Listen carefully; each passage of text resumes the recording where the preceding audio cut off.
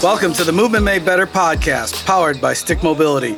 We are your hosts, Dennis Dunphy and Neil Valera. Our friend Steve Cotter is joining us today. So Steve, we'll turn it over to you if you wouldn't mind giving a little background on yourself, please. Thanks a lot, Dennis. Neil, pleasure to be here. So I'm 51 years old. I've been involved in physical education formally starting when I was 12 years old. So that's been my only profession. I'm most associated with kettlebell training, and I've done a lot to promote kettlebells around the world. I've taught kettlebells in 70 countries, first starting teaching internationally back in 2006. And I was bringing kettlebells all around the world up until the great pandemic of 2019 put a cessation to the global travel. And subsequently, I transitioned to do my instruction over Zoom based in San Diego, California. I'm a lifelong martial artist. My purpose is really to help move humanity forward via physical education. And, physical education incorporates mind, body, and breathing together. Mm-hmm. So tools of choice, kettlebells, body weight, martial art movements and principles, but really not exclusively that. I'm interested in any kind of movement that helps people perform better, move with less pain, to be happier, healthier, more productive. Yeah, so my bio it's pretty extensive. I've had the opportunity to work with a lot of fitness professionals, professional athletes, coaches, instructors, just individuals looking to better themselves. And I love sharing my passion and my experience. What was it about the kettlebell that, kind of brought you down that path? I was one of the first adapters when the kettlebell market was first created back in 2001. Obviously, kettlebells, those that know the history, kettlebells have been around for a couple of hundred years, dating back to Tsarist Russia, 1700s. But it was pretty much exclusive to the Russia and Soviet Union. Most people around the world had no clue what a kettlebell was, myself included. And then what we now identify as the kettlebell, really we could say the modern period really started with 2001 when Pavel Tsatsouline released his book, Russian Kettlebell Challenge. And so when that came out back in, 2001, I was a subscriber to the Vitalyx catalog by Dragon Door, who was the producer and Pavel's partner at that time for his RKC program. I saw these kettlebells in the catalog. It was a quarterly catalog I would get in the mail. And at that time, it was really a martial art catalog. So I was, a subscriber. I had bought a couple of DVDs over the years on mostly Tai Chi videos. And I started seeing these ads about the Russian kettlebell, and it caught my eye. At that time, I was about 31 years old. So this is back in 2001. And up until about 28 years old, I was practicing Chinese martial arts basically all day, every day. It was my first profession. I started teaching when I was 15 years old. Wow. So I had a really extensive background in martial arts and teaching martial arts and practicing martial arts. And then I went to university later in life. I started university when I was 27, studying kinesiology at San Diego State University, which is my hometown. And I went from basically a young kid training all day, every day, to a full-time student taking anywhere from like 16 to 22 units per semester. Wow. I had my first child, first of three children. So my oldest daughter, she's 22 now. And so I went from, training all the time to not training a lot at all and just being a student and a young parent. And I noticed after a couple of years of university that my conditioning was slacking. It wasn't, I was used to being in peak condition, and then I went to carrying a backpack and I didn't like that. I didn't like how my body was changing in a negative direction. So I was giving a lot of thought about, I want to get back to high level fitness. And I never really resonated with the gym. Now, for those of you that don't know, or younger audience, at that time, what we called fitness was very different than what we have now. So what we call functional fitness and unconventional fitness really didn't exist. The kettlebells didn't exist. The mace bells, stick mobility, none of these tools existed at that time. So it was pretty much, functional fitness was kind of early, starting in the 90s. But at that time, what they called functional fitness was like medicine balls and speed ladders, and there wasn't any unconventional. And prior to that, the main training was basically bodybuilding. You'd go to the gym and you look at Arnold Schwarzenegger's book or the Muscle Media 2000 magazine, and you'd follow the workouts. And so I did that for several years in my 20s, but I never felt that it directly translated to the martial art. I didn't feel there was really any skill development. I'd get bigger and stronger, more defined, but there was no real carryover into the skill development component, which was my main interest as a martial artist. And so when I saw these catalog for the kettlebell, it's the saying, when the student is ready, the teacher appears. So this kettlebell appeared into my life. And something about it spoke to me. I saw that it was similar to Olympic lifting in the sense that it was a dynamic, full body, standing upright on your feet. And that made a lot of sense. And this was even before CrossFit existed. So there was no real accessibility for Olympic lifting. There was a U.S. national coach, Mike Bergner, but he was about an hour and a half north of me where his gym was. So it wasn't something I could practically train. I was interested in Olympic lifting, but I had no access to it. And so the kettlebell sort of entered at that point, and I ended up just purchasing a couple kettlebells through this Dragon Door website. I got the first, at that time, it wasn't even a DVD, it was a VHS. And I just followed along, the VHS, and I studied and I learned the movements. And I learned pretty quickly at that time because, again, I had a very extensive background in martial arts, almost 20 years of training at that point, and or actually more than 20 years. And, so I was able to learn the moves. I had a foundation in the flexibility and the conditioning component. And then I decided, I was going on the website on the internet. And at that time, internet forums were very popular, discussion forums. And so Dragon Door had quite an active forum. So I was going on there looking around. And I was like, oh, this Pavel guy is interesting. Something told me I need to connect with this guy. So I ended up going out to St. Paul, Minnesota in April 2003, and the RKC course. And immediately Pavel and I connected. He made notice of my, of my background, my movement capacity. And when the course was finished, he asked me if I would be interested in coming back the next course, which is 2 months later, and serve as one of his assistant instructors. And I did so. And then from there, he asked me to be one of his senior instructors. We had a group of like 6 or 7 senior instructors who were really, we were the OGs of kettlebell. It was Pavel, myself, Steve Maxwell, Mike Baller, Brett Jones, Rob Lawrence, Nate Morrison, Andrew Duquesne, Jeff Martone. So it was the 8 of us and Pavel were like the senior instructors. And I was in RKC for about 3 years. And then around that time, so we're talking like 2006, we started really, or a little before, probably 2004, 2005, myself and a small group of others in this new kettlebell community, we started hearing stories about these Russian athletes that could do amazing things with the kettlebell, but there was no access to that. I was, myself and 7 others, we created the first ever U.S. national team, and we traveled to Moscow in 2005. And we competed in the Kettlebell World Championships there. Oh. And that was a real eye-opener because I saw the highest level of kettlebell sport and kettlebell practice at that time. And it was like, wow, man. I was, at this point, I had created my first DVD. My first DVD was called Full Contact Kettlebells, where I combined kettlebell training with martial art training. And I set up a website, a homepage and a shopping cart. I basically just mimicked what I saw some other people do. Kind of the early pioneers of, what at that time was the beginning of internet commerce meets fitness. So you had, the OGs at that time was like Matt Fury. Matt Fury had a book called Combat Conditioning, which is a very big selling book.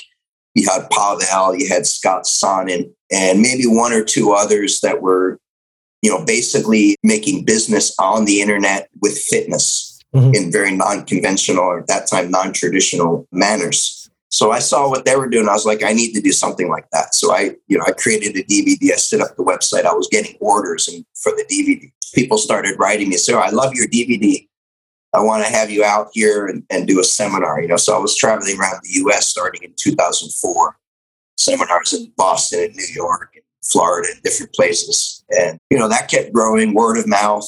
I would get invited more and more. And then 2005, I created a DVD called The Encyclopedia of Kettlebell Training, which was and still is, even though DVDs really don't exist anymore, or we don't see people making DVDs anymore.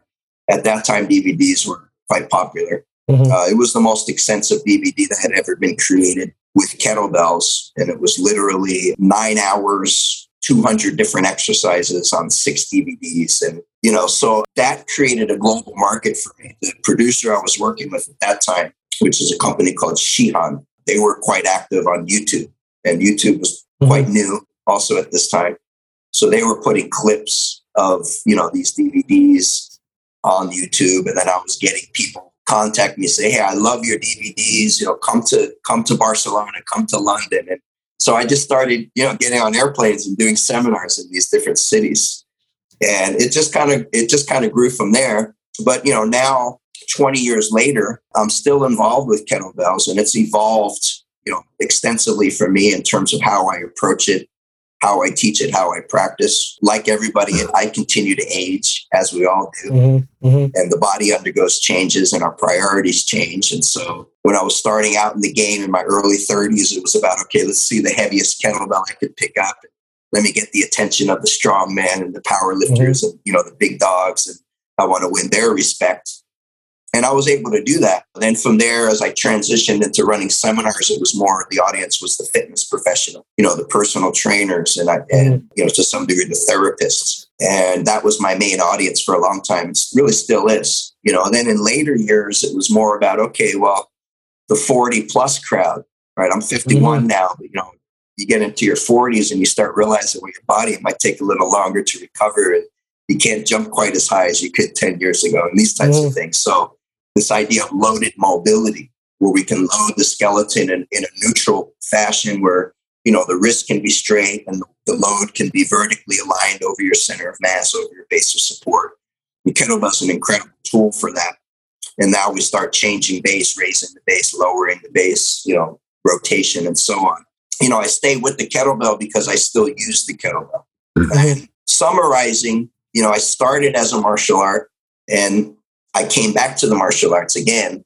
About 3.5 years ago, I got involved with Brazilian Jiu-Jitsu with some of the best who ever do it. Saulo and Xande Ribeiro, 2 brothers who are, Jiu-Jitsu Hall of Famers, both many-time world champions.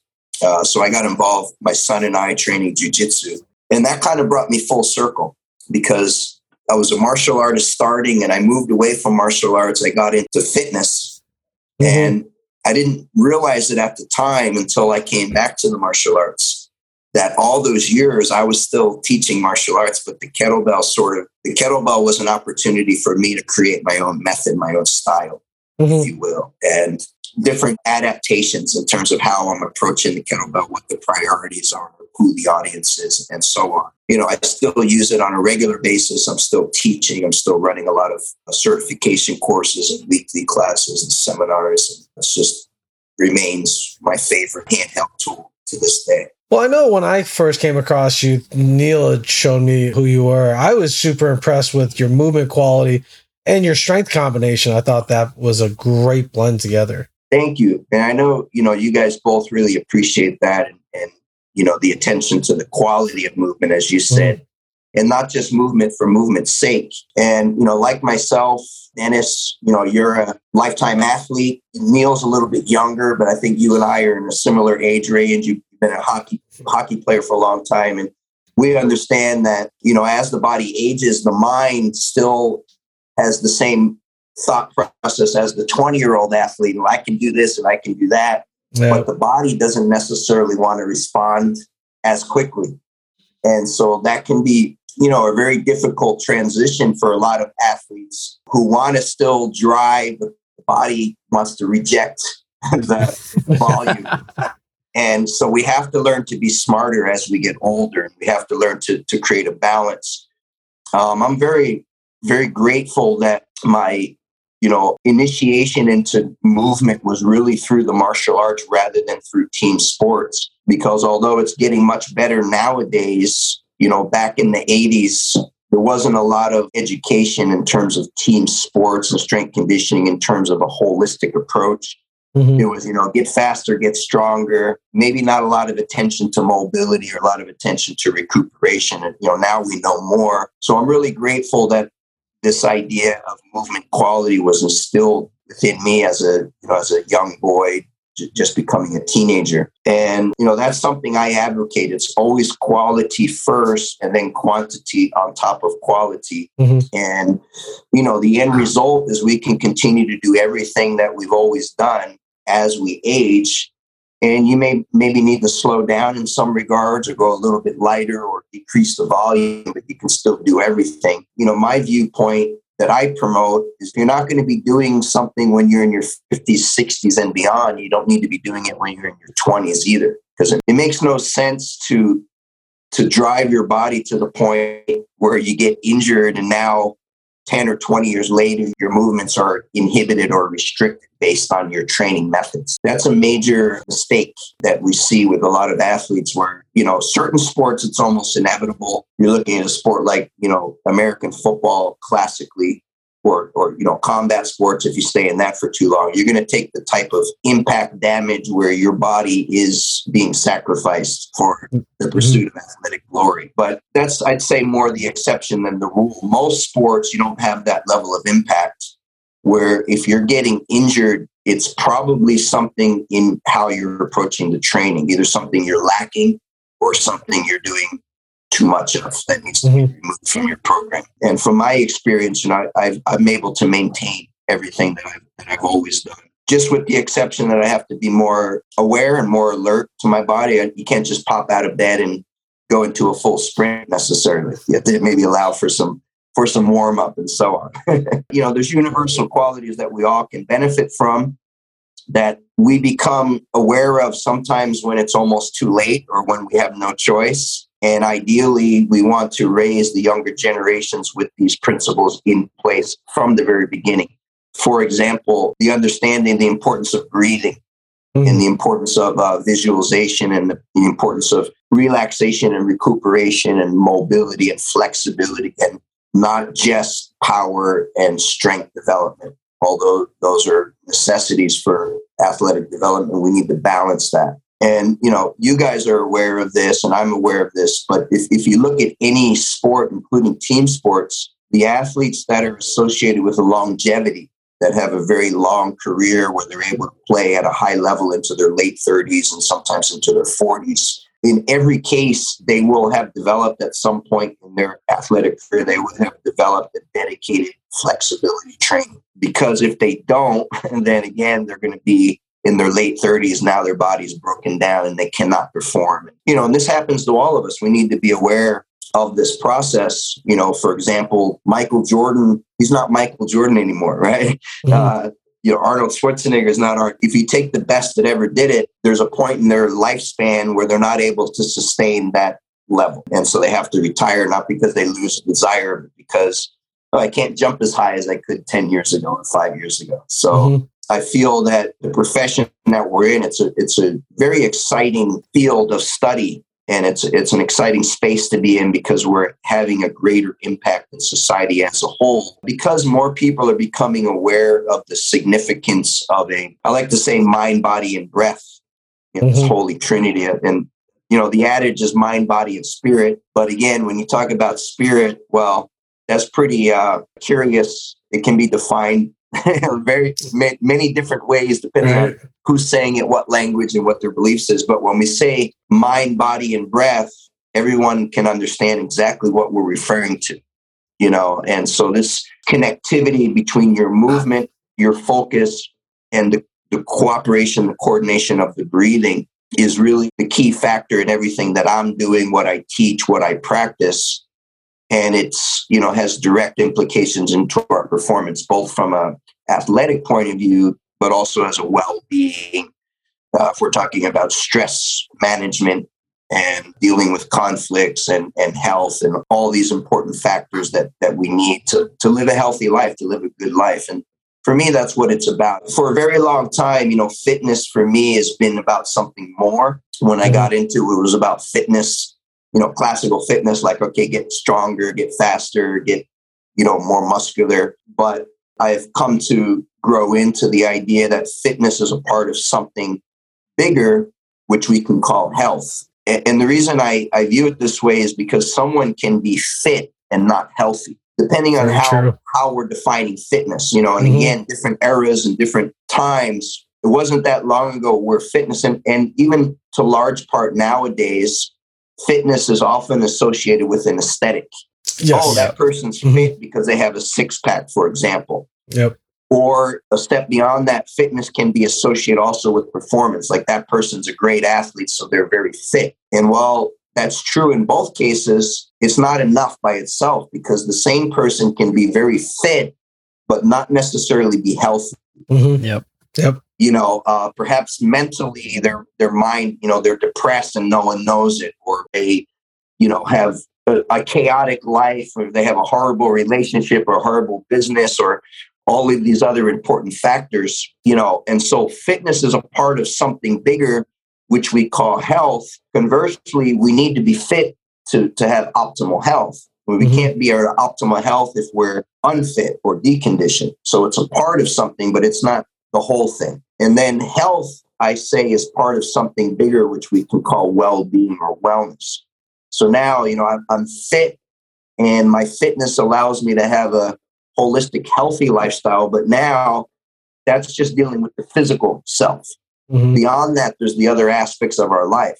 So we have our emotional well-being, our mental, the spokes on the wheel, if you will, and whatever those spokes, it can be different for every person, but I would call that our values, so our family, our relationships, our professional life, our community life, our spiritual or our belief system, as well as our physical performance and health. And, so ideally, we want to have a system in place where we're able to address all these important values and improve in all of these important things. Because in my opinion, at least for myself, not to judge others, but for myself, it's not a life well lived if you're, strong and fit and you're making money, but you're arguing with your wife or your significant other and have a horrible relationship there, or your kids won't talk to you, or maybe you have great in these things, but you're struggling to figure out how you're going to pay rent this month. And again, we all have different strengths and weaknesses, but the greater goal is let's have a balance in our life. And I view physical education as a key and actually the centerpiece of a life well lived. Because conversely, if we have all these other things, maybe I'm Warren Buffett and I have all the money I could ever want, and I have all these things, but I have poor health. Mm-hmm. Well, now your wealth doesn't buy you health. Very so, true. The physical education, I consider the foundation, and it's through the physical education that we develop the mental faculties, which, we can talk about what those things are. But for me, the father of all the mental faculties is discipline. And that's not discipline from a military point of view or hierarchical point of view. It's like, oh, do what I tell you. Yes, sir. That's one form of discipline. But when I'm speaking about discipline, I'm speaking about self-discipline, where we have the ability to clarify our thoughts and breathe and take a moment to decide proper action rather than being reactionary from an emotional point of view, where we become slaves to our emotions, where it's like you just react. The guy cuts you off in the road and you're like, fucker, and you want to fight the guy or, whatever it is, because in those moments we lose control. Those are things when we can make mistakes that we can never recover, and again, we're all human. We make mistakes. But what I'm saying is through the physical education, I've been able to develop my own self-discipline, because we know that when we're training, it requires a mental involvement where we need to focus on what we're doing, and we need to be aware of how is the breath behaving. And we can see this a lot with the breathing, where a lot of times even movement acquisition, learning new skills, when a person has a difficulty learning a new skill, oftentimes we are not breathing properly in those moments where we're thinking, but maybe we're holding our breath and not even be aware of that. And the body becomes rigid and almost paralyzed for that split moment. And, you can find this in martial art practice, especially traditional martial arts where they don't get a lot of real-time combat interaction, where it's like a controlled environment. Maybe this black belt, that's been doing kung fu, and, they can beat everyone that they spar, but then they get in a street fight for the first time and they just freeze, right? And they can't use any of their skills because of the panic. this idea of staying calm under stress, staying calm under pressure. And circling back to the kettlebell, of all the great benefits that kettlebell training can offer, the obvious things, the power, endurance, cardiovascular fitness, the mobility, all of these different physical attributes that we can develop. I believe the greatest attribute is the mental conditioning. Because if you're really going deep into the kettlebell, you have to learn about using time. It's not just reps. That's one way of training, and we can do that. And we do that at times where, okay, you're going to do sets of 5, or you're going to do sets of 10. But to have the complete education of kettlebell, you also have to understand the use of time, where you're working for a period of time. And it can be any period of time. It can be a short period of time, like 1 to 3 minutes. It can be a moderate period of time, 5 to 10 minutes without stopping, or it can be longer. It can be 30 minutes or an hour without stopping, without putting the kettlebell down. So you're under load, and that load is a form of pressure, especially when you're doing doubles and you have 2 reasonably heavy or heavy kettlebells, and you're already tired because it's been several minutes, and now your heart rate's going and your breathing's going and your mind gets active like, oh my God, this hurts, this sucks, I'm going to put these down. And you choose to push through that. Somewhere in that process, you're finding the calm within the storm, where the mental component takes over and your body is able to perform beyond its physiological capacity, because you have the mental clarity and the mental focus to stay calm and to stay in control of yourself. And it's not just kettlebells. Any type of physical training will give you the same benefit if you're really taking it to that level. You hear about ultra runners. My girlfriend runs, she's training for a 100-kilometer race. Now, to me, a lot of people can consider me pretty extreme in some of the things I do. But for me, she's way more extreme. I would never conceive of running 100 kilometers without stopping. For those of us who are Americans, that's about 84 miles. Okay. So it's more than 3 marathons back to back to back. So I mean, that type of mental where it's like your body broke down probably after the first marathon. Now you still got 2 more. Kettlebells is one example, but any type of physical activity that requires extreme commitment on the person's behalf is going to require that switch where you have to make a decision about, okay, I'm either going to stay with this and stay calm and stay with my breathing, or I'm going to let the pressure just overwhelm me and smash me. Yeah, with like rock climbing, man, if you freak out, you can't freeze up there. It doesn't work. But right. The moment you can let that breath go, then all of a sudden that form pump it goes away a little bit, and then you can keep going. Right. And, like something like that, I don't want to say the risk to reward ratio, because that's probably not the right way to say it, because for a rock climber, the reward is worth the risk. But from the observer is going to say, well, the risk to reward ratio is skewed. Yeah.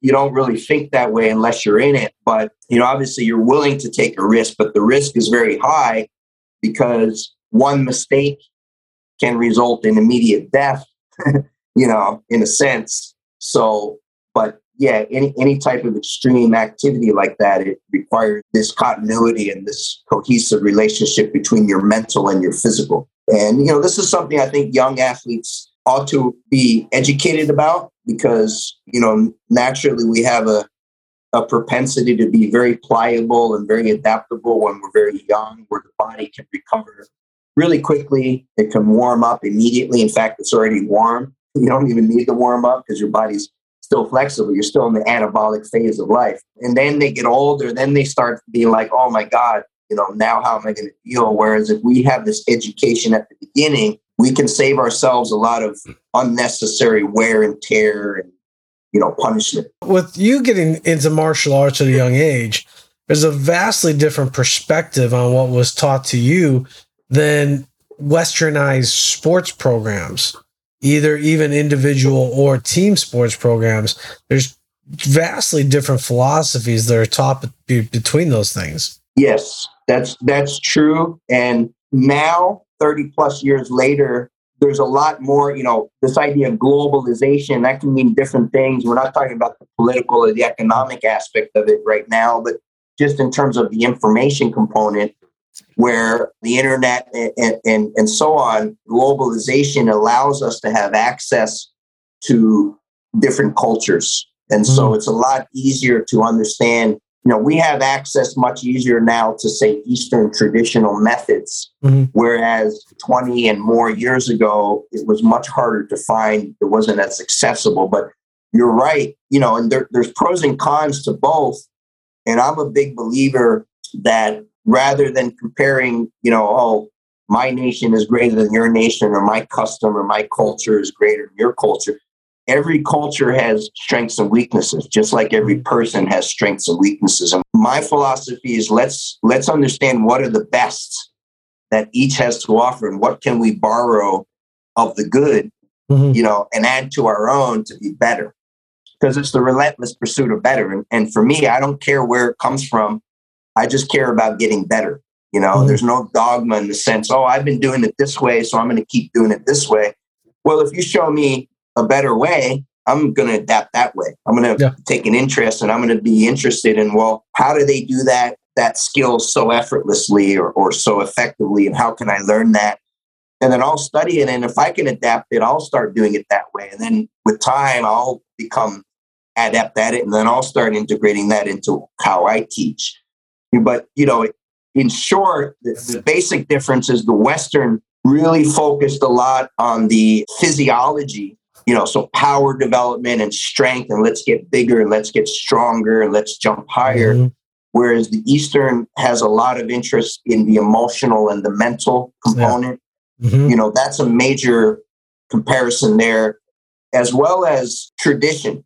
In America, we don't really have, I don't want this to come out the wrong way. I say that we don't really have much of a culture at all, but I don't say that in a negative. It's just to say that we're very young, more than 200 years old. Yeah. I mean, most of the culture we have, the American culture stuff, most of that stuff is not, McDonald's and Coca-Cola are American institutions, right? So that's not the best of what we have to offer. But where Americans are great is we are tremendous at innovation. We are tremendous at cooperation. We're tremendous at, hey, Dennis, you have this skill set. Neil, you have this skill set.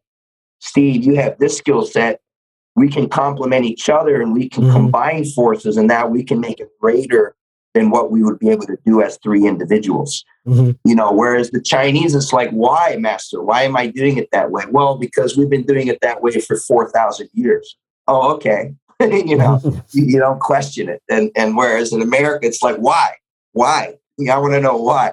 So it's finding that balance. And interestingly enough, the Russian system, I think, is a nice balance between the two, because they're not West, they're not East, they're kind of in the middle. And from what I've seen, the Russian, especially the sports system that I'm more familiar with, or the Soviet sports systems, sports science, they have a balance of sort of practical and traditional, where at the end of the day, they care about what works.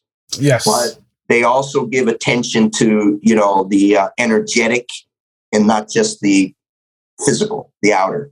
The Soviet system really has a lot to offer in terms of sports conditioning. And most of the leaders, in America that are the experts in strength conditioning, somewhere in their education that comes from the Soviet sports system, like most of the best stuff, kettlebells and other things, it's coming from that culture. And again, we don't have to reinvent the wheel. Every once in a while, we have innovations, but those innovations are based on tools or techniques that were already present, but it's just a different way of looking at it. Case in point, Landmine University, which we were just speaking about before we went live here. Landmine University is kind of an example of a great innovation where people have been using landmine for a long time, but they haven't necessarily been using it in that way. They've been moving the bar instead of rotating the bar. So that's a great example of an existing tool, but applying a new concept to how we're utilizing the tool. And the end result being, here's another tool in the toolbox that, can make the athlete potentially better, certainly better if they apply it. Yeah, I thought that was one of the best things about it was just looking at just that perspective of where are we driving the movement from, right? Or is it a spinal engine drive versus an extremity driven drive? And I think that was a very eye-opening thing, is understanding that and thinking about most of what we consider fitness in this country is really extremity-driven drive. And getting that spinal engine drive, vastly different feel. Yes. And, this idea of core, and, core has been a buzzword, at least for, probably the last 20 or more years, in terms of, we're seeing it in the literature, core, and most coaches and most trainers will have this idea of like, let's look at your core strength. However, even still, most of us are missing the idea that there's more than one core. There's the core that we are usually talking about is the muscular core, but there's also the skeletal core, which is the skeleton itself. And, make no bones about it, literally, the skeletal core is the foundation. It's the bones that provide the structure for which the muscular core can now be activated, and we can utilize that for performance. So, yes, this idea about the spinal engine. But, one of the things that I think it's a danger, or it's something that can be a limitation, is a lot of time these concepts, they're pushed aside. The spinal engine has been around for 40 or more years, but it was discounted by the scientific community because maybe the study itself was not designed perfectly in a way that, and so we have a tendency to throw the baby out with the bathwater, if you will. But it's really David Weck and Weck Method who is really instrumental in the formation of Landmine, where Alex Kanellis took the Weck Method and his concept of the coiling core, which is based on the research of spinal engine. And Thomas Myers, with his landmark book, the Anatomy Trains, Anatomy Train, that was a instrumental book in getting people to start paying attention to the fascial system. Whereas what I would say is David's impact is Dr. Myers laid out sort of the anatomical and physiological explanation about the fascia, why it's important. And David took that and he actually created exercises to where we can actually start to utilize the fascial system in these spiral dynamics. And then Alex with the Landmine said, let's take these spiral dynamics and let's apply it to heavy lifting with the Landmine. Because again, athletes, unless you're an Olympic lifter as your sport, you don't need to be getting strong up and down. You need to be getting strong forward, because the field of play is forward. If you're a martial artist, you're a ball player, you need to drive force forward in the field of play, not up and down. And so the transfer is more direct. Then, of course, we know if an athlete gets stronger, lifting a barbell, there's going to be carryover. But if you can learn to drive it forward instead of up, it's going to be a greater carryover, a more direct carryover. So it's really exciting time to be in our field, where there's so many innovations happening now, and there's so much more understanding, and the technology allows that. David Weck he really developed this coiling core because he was a geek at studying the best athletes in the world, the sprinters, the Barry Sanders, the Deion Sanders, the Lawrence Taylors, the great athletes, male or female, regardless of the sport, and watching it frame by frame, slow motion, and able to pick up things that we miss with the naked eye, because we're seeing it at full speed and we're seeing it from the front. We're not seeing these spirals, but when you can slow it down enough, you see these spirals. And so this idea about brace your core, super stiff, anti-rotation, while I'm not going to say it's wrong, what I will say is it has its appropriate application, but it's not for all things. In some cases, it may be appropriate in a rehabilitative context. It's not necessarily what's really going on in action if you look at an athlete in play.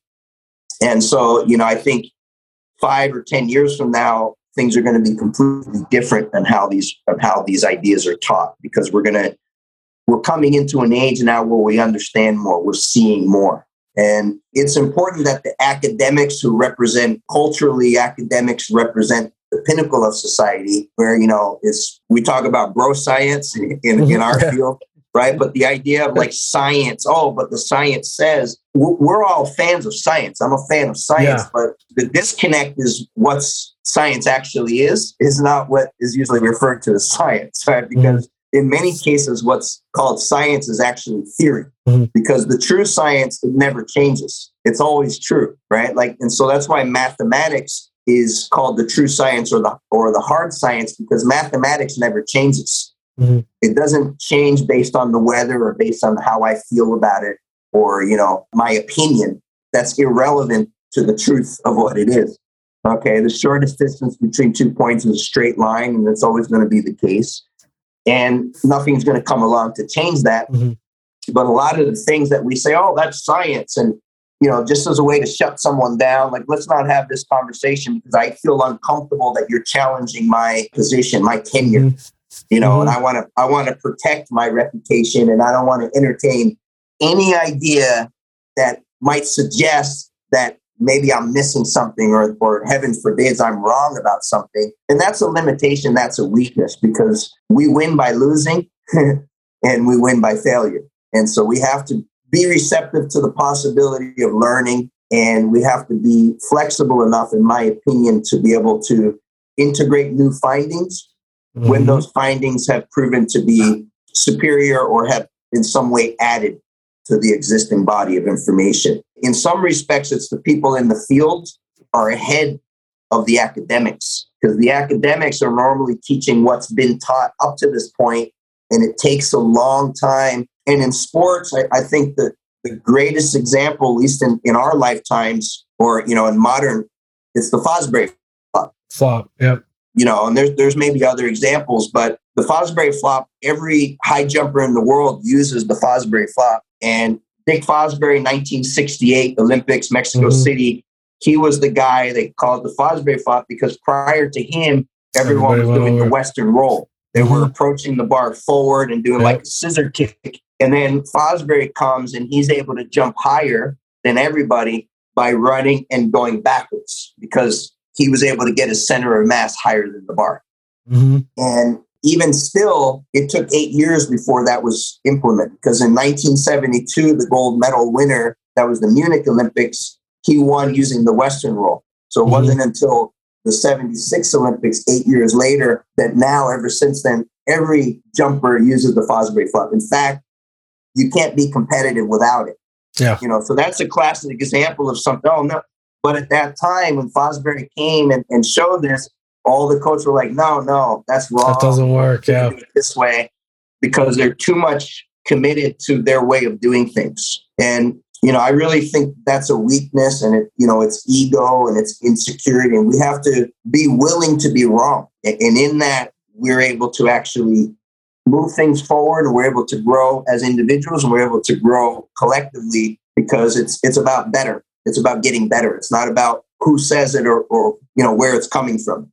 It's about the end results. And I think that we're seeing that similar with this idea about the core activation, where the quote unquote experts say, oh no, the core doesn't generate power. It only transmits power, and it's ground reactive force. And, David Weck and others, and Alex, in the ground reactive or in landmine, and others that are looking at this are saying, wait, we can generate force through the core, through rotational, where we have the axis spinning. And it makes sense once you understand it, because it's like the center of mass is moving forward and the body's doing this like the car, right? It's rotating to make us go forward. So it's exciting to be at an era where we're seeing these drastic changes that's going to change the game for everybody. Yeah, I think it's between the introduction of fascia through Thomas Myers, seeing the spinal engine come to fruition, seeing what David's doing, and other educators out there. We are at a really good point here where we're starting to hopefully see a big transition. And I think what's interesting is seeing, since the advent of the quote-unquote strength and conditioning coach here in the United States, if injuries actually skyrocketed when it should actually be going the opposite direction in a logical sense, right? So is there something that we're missing out on? And unfortunately, Neil and I were talking about it right before you jumped on, was how many times do we see the two excuses that we see, arguments that we see, are with this tradition. This is the way we've always done it. So the way you're talking about just doesn't. It's too new. It's too different. And then the other excuse we always see is that's stupid. We always see that so many times, and you're like, yeah, you stated that, but you have given no evidence to why you think this. So therefore, you've completely lost your argument. But those are the two common things that we see with anything new that's introduced. Yeah, that's another reason why I expect you guys, whereas you're a leader in the fitness space and conditioning space, but yet you're totally willing to put on the student cap as you did this weekend and took that course, and that's the same spirit that I'm coming from, where you're just trying to get better and learn more and offer more value to your students and your customers. And you can't always be the expert. You can be the expert all the time, but when it's time to kind of be a student and listen to someone that's bringing something new, you have the ability to do that. And that's really admirable. And I like to do the same thing. When there's someone that's knowledgeable or great, it's okay if I don't have the floor. It's okay if I don't have the attention, and I'm going to stay in the corner and just take notes and just observe, and then I'm going to practice. And what you guys have done with the stick mobility is another example of an innovation which is here to study, because you're seeing the importance and probably, Dennis, we talked a lot. I guess it was 3 years ago when we all were in Germany at the Perform Better, right? Yeah, yep. And, you were talking about a lot of the injuries that you had playing hockey, and that's a rough sport, impact sport. So some of it probably just comes out of necessity where you're like, man, I got to start figuring out how to develop flexibility because I'm walking around with pain. People have been stretching forever and people have been using sticks forever, but the guys are the ones that figured out how do we combine it together and with a material that isn't going to break, that has flexibility, but yet stable at the same time. Mm-hmm. And the audience, it's a perfect fit because most of the people, at least at first, they're not going to get on the ground and stretch. They're just not going to do it. So now you're given an opportunity to work on their flexibility, whereas before they weren't working on their flexibility at all, and it crosses over because athletic performance, but also rehabilitation and just lifestyle, where it's just about feeling better. Mm-hmm. And I'm doing the same with the kettlebell. The greater audience is the people that have pain. Mm-hmm. It's not even the athletes, because athlete trainers and people that want to get in shape, that's a huge audience. Athletes, that's a huge audience. But people that would love to reduce and or eliminate pain, that's a massive audience, because that's sooner or later pretty much everyone. If you live long enough, you're going to eventually get to the point where your body is hurt, or you're in pain, and the truth is, we don't have to exist like that. We don't have to walk around with pain. We don't have to walk around with movement restrictions. In some cases, maybe there may be certain injuries or things that are not. But even in that case, in most cases, we may not be able to eliminate, but we can definitely improve the situation. And that's where flexibility comes into play. I'm not going to talk too much about this because you guys are experts in this, but the understanding of what flexibility really means, stretching, okay, that's one sort of superficial, and yes, you're lengthening, but it's the ability to flex is what it actually is. And flexion is contraction. So flexibility is strength training. Exactly. And most athletes don't understand that. They associate, especially in team sports, and especially men, traditionally have associated flexibility with like, oh, that's for girls, or that's for, that's for yogis. That's not for, I'm a strong, tough guy. I lift heavy weight. I don't stretch, and to their detriment. And so now athletes are becoming more educated. And the stick mobility is just a great tool for that, because you can just bring it onto the field and you can bring it with the whole team, and we can get to it right away with minimal instruction, really. All right. Exactly. So that's a tremendous innovation. That's one of the keys to longevity as well. And that's one of my keys to longevity is that, my 50s, I'm still able to perform at a high level and do everything I've always done, because I didn't injure myself when I was 20s and 30s doing stupid things, but because I've always given attention to mobility and flexibility, and not just accepting, oh, my back hurts and oh, it's always going to be that way. I don't accept that. Yep. I see it as, okay, there's something wrong. I need to figure out what is it. And I need to figure out how can I improve the situation. And then you work at it, you learn. And before you know it, now your weakness becomes your strength. And that's a great point there that you make too. It's you use it as a learning tool, a learning moment. What's going on? Why is this being created? And how do I resolve it? Versus most people look at it as, how do I just get rid of it? Yes. Again, I think, as you mentioned, earlier in the discussion, my exposure to the, Eastern methods via the martial arts, the meditation, the Qigong, the martial art, it also shaped my worldview because I started this training when I was 12 years old. So I was already, a kid. You're malleable. Your opinions are still malleable. Your belief systems are still malleable. And so I wasn't raised in a traditional thought process. And I'm grateful for that, in that what we're speaking about is the idea like, oh, the West, we're not talking about medicine. We're talking about sort of the other side, which is the therapy and fitness component. It ties into the greater, I guess we would call the allied health would be the term, right? We're not doctors. Some of us might be therapists, trainers. We're not doctors, so we don't diagnose and treat, but we still need to understand the anatomy. We still need to understand the physiology. And, the Western model has by and large been, oh, you're in pain. Here's something to deal with the symptoms. Here's a pill so you don't feel the pain, or here's a procedure so that, we fix it, but it's not going to the underlying, where the traditional Eastern is looking for the causes. Yes. Let's try to figure out what are the causes, and the symptoms are as a result of some root cause or causes. And if we can address the causes, the symptoms are going to go away through the process of uncovering the cause. And, I've used the same approach to fitness and with myself and how I teach.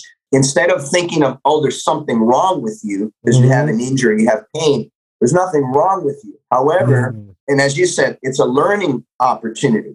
And so the way I conceptualize it is we are, the human body, we're like supercomputers. We can describe it in different ways. We can describe we're beings of light, if you want to describe it that way. I'm not talking about spiritually necessarily, but if you look at the nervous system, you look at the spinal cord and how it irradiates, and then you look at like lightning, right?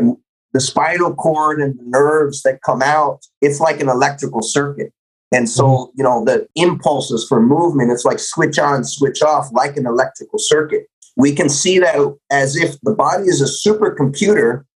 Like computers, we run programs. And so if you have a computer that you've had for a while, it's getting older, a lot of times you have programs running on that computer that you're not even aware the programs are running. It could be malware, or it could be something you didn't load it, somebody else made it, but it's there and it's affecting the system and you're not even aware of it. Well, likewise, in our body, there's programs that are running, and those programs are stored in the body. They're stored in the cellular structure. And a lot of times they manifest as what we would call pain, as what we would call discomfort. And, not to get too far into that, this is very quantum, I guess you'd say, but emotions, okay? It could be traumas that we've had. People talk about childhood traumas, right? It could have been something that occurred, or multiple things that occurred in childhood when you were still formulating, or it could be a physical thing, but it's not always physical. And but basically this, what it is it's information, right? Our memories are basically just information that is being stored in the cells somewhere. And so let's say, oh, my lower back hurts. Well, there's some program running and it's being expressed as lower back pain, but it may not be, maybe it didn't injure your back.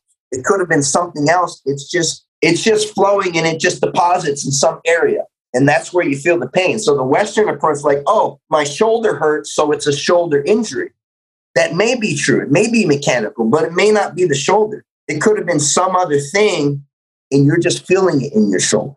And so without getting too far out there, what I know, and I'm speaking from experience because I use this process with myself, where I had chronic low back pain up until about 6 or 7 years ago. There was a period of time, and at that time I was traveling the world. I was flying long haul, going to Asia, back and forth, and you guys know how it is. You're sitting on a plane for 24 or more hours, going across the world, and then your lower back is compressed. And now I get off the plane. I got to go to a kettlebell seminar and swing kettlebells for 8 hours for 3 days. And it's like the lower back's getting compressed. And I'm like, man, my lower back hurts. And I was thinking like, man, I got to do something because this isn't getting better. And I make my living through physical education, and I'm, very active, and and I'm not going to get surgery because I don't believe in that. And I don't want to get surgery because I know if I get the surgery, it's never going to go to 100%.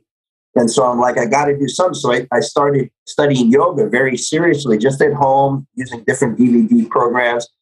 And I was really focusing a lot on yin yoga, which is the prolong, where you're holding posture for long 3 minutes or more.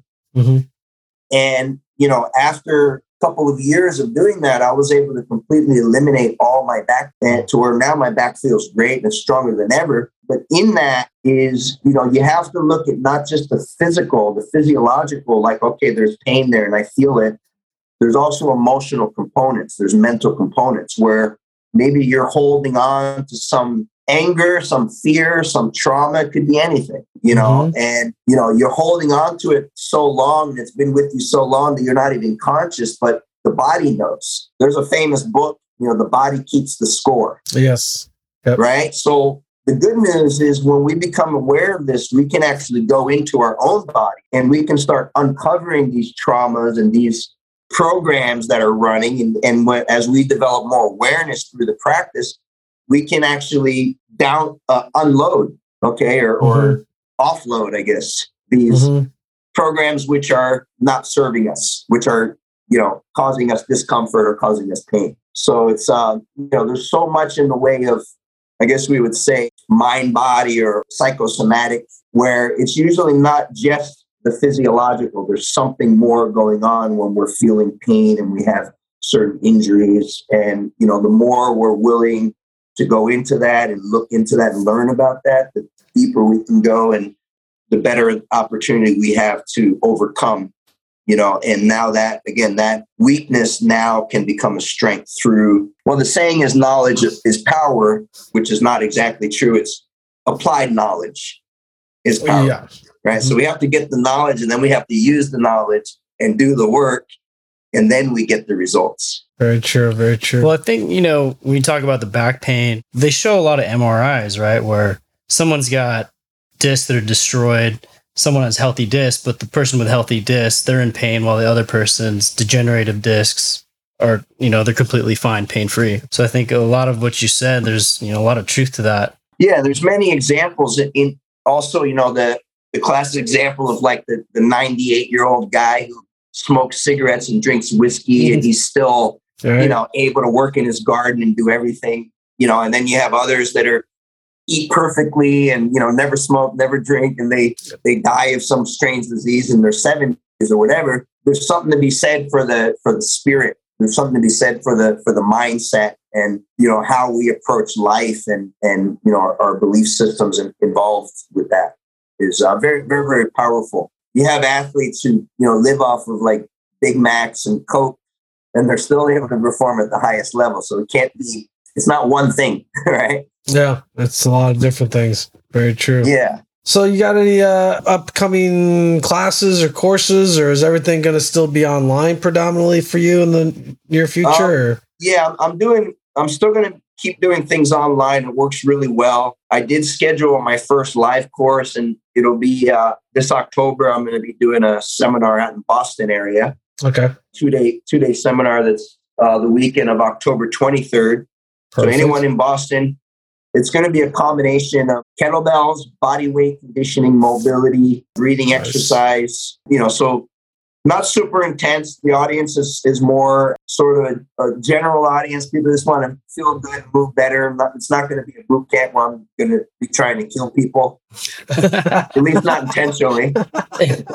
So it's not one of my normal courses. It's going to be a blend of sort of like therapeutic joint mobility, breathing exercise with some intense, kettlebell type training. So that's going to be my first live course. And again, since my last live course was, I guess, February of 2019. No, February 2020. Okay. I was in Asia. I was doing some courses out in Singapore, Taiwan, and Malaysia. And COVID had hit over there, but it hadn't hit over here. I think it started here in March. Yeah. So I just come back from that. And then, I was going to be doing some more. Then COVID came and everything shut down. And then shortly after that, I transitioned to Zoom. But I'm doing my mobility certification trainings, my kettlebell certification trainings on Zoom, usually doing one a month for each. And then I'm doing weekly classes on Tuesdays at 2 p.m. Pacific time. I'm doing kettlebells and mobility every other week. So tomorrow's going to be mobility, the next week kettlebell, and I rotate like that. And that's open to everybody. And that's a 1 hour class. So I have different courses I do for different levels of commitment. If someone's a trainer and wants to go really a deep dive or wants to be certified, I run those courses. And people that just want to, move with me and learn some new things and get a workout, those are the weekly classes for them. So I'm working with all levels. And, that works really well because I was always resistant for many years, over the last decade. I've had requests, are you ever going to do an online certification? Are you ever going to do virtual? And I was never interested because I've always been a hands-on person. Right. Yeah. And then, the COVID came and then it was like, okay, there's no other option and people still want this. So let's try the Zoom. And I find that it translates real well. And then now it's like I was in the habit of getting on planes and going around the world doing seminars. Now I've gotten real comfortable just staying home and spending time with my girlfriend, spending time with my family, being able to train jiu-jitsu every night. So I kind of love the luxury of not traveling now, So I will still do some seminars, but I'm never going to go back to the 40 weekends per year like I was doing. And now a little bit of balance, and I'm going to pick and choose. And for the most part, I'll continue with the virtual teachings. Fantastic. For the foreseeable future. Yeah. What social media? How can people get a hold of you? Follow your accounts? Thanks for asking. So Instagram, it's Steve Cotter IKFF, Steve Cotter _ IKFF. Facebook, same, Steve Cotter IKFF. YouTube channel, IKFF channel. So I'm most active on Instagram. I post my schedules there. I post content there. I post content on YouTube. So that's the best way. And just follow me if you're interested, and send me a DM. I'll send you info. Fantastic. I'll tell you, San Diego, between you and Weck and Michelle Dalcourt, you guys, San Diego's a place to be, man. San Diego is. You got Alex Canellis is down there. Yeah, down there Paul too. Check, OG, Paul Check, that's right. Yeah. Yeah, I mean, it's the weather. It's the weather. Most definitely. Well, thank you for coming on, brother. Appreciate catching up with you, man. Really great to always love chatting with you, man. You too, guys. Love what you do. Grateful for the opportunity to speak with you guys. Thanks for everyone that took the time to listen. Sounds good. And I hope we can get together in person soon. Hopefully, yes, definitely. So next time we're down in San Diego, we'll definitely make sure we get in touch with you and hang out, at least grab a cup of coffee, talk some shop. Absolutely. Be a pleasure as always, brothers. Thank you. All right, Steve. And to all the listeners out there, yep. It's Neil, you look the same. Neil doesn't age. It's the Asian thing. He's probably there's probably a filter or something on the Zoom thing, man. Awesome. Thank you to all the listeners out there. And until next episode, be good to each other. Thank you, guys.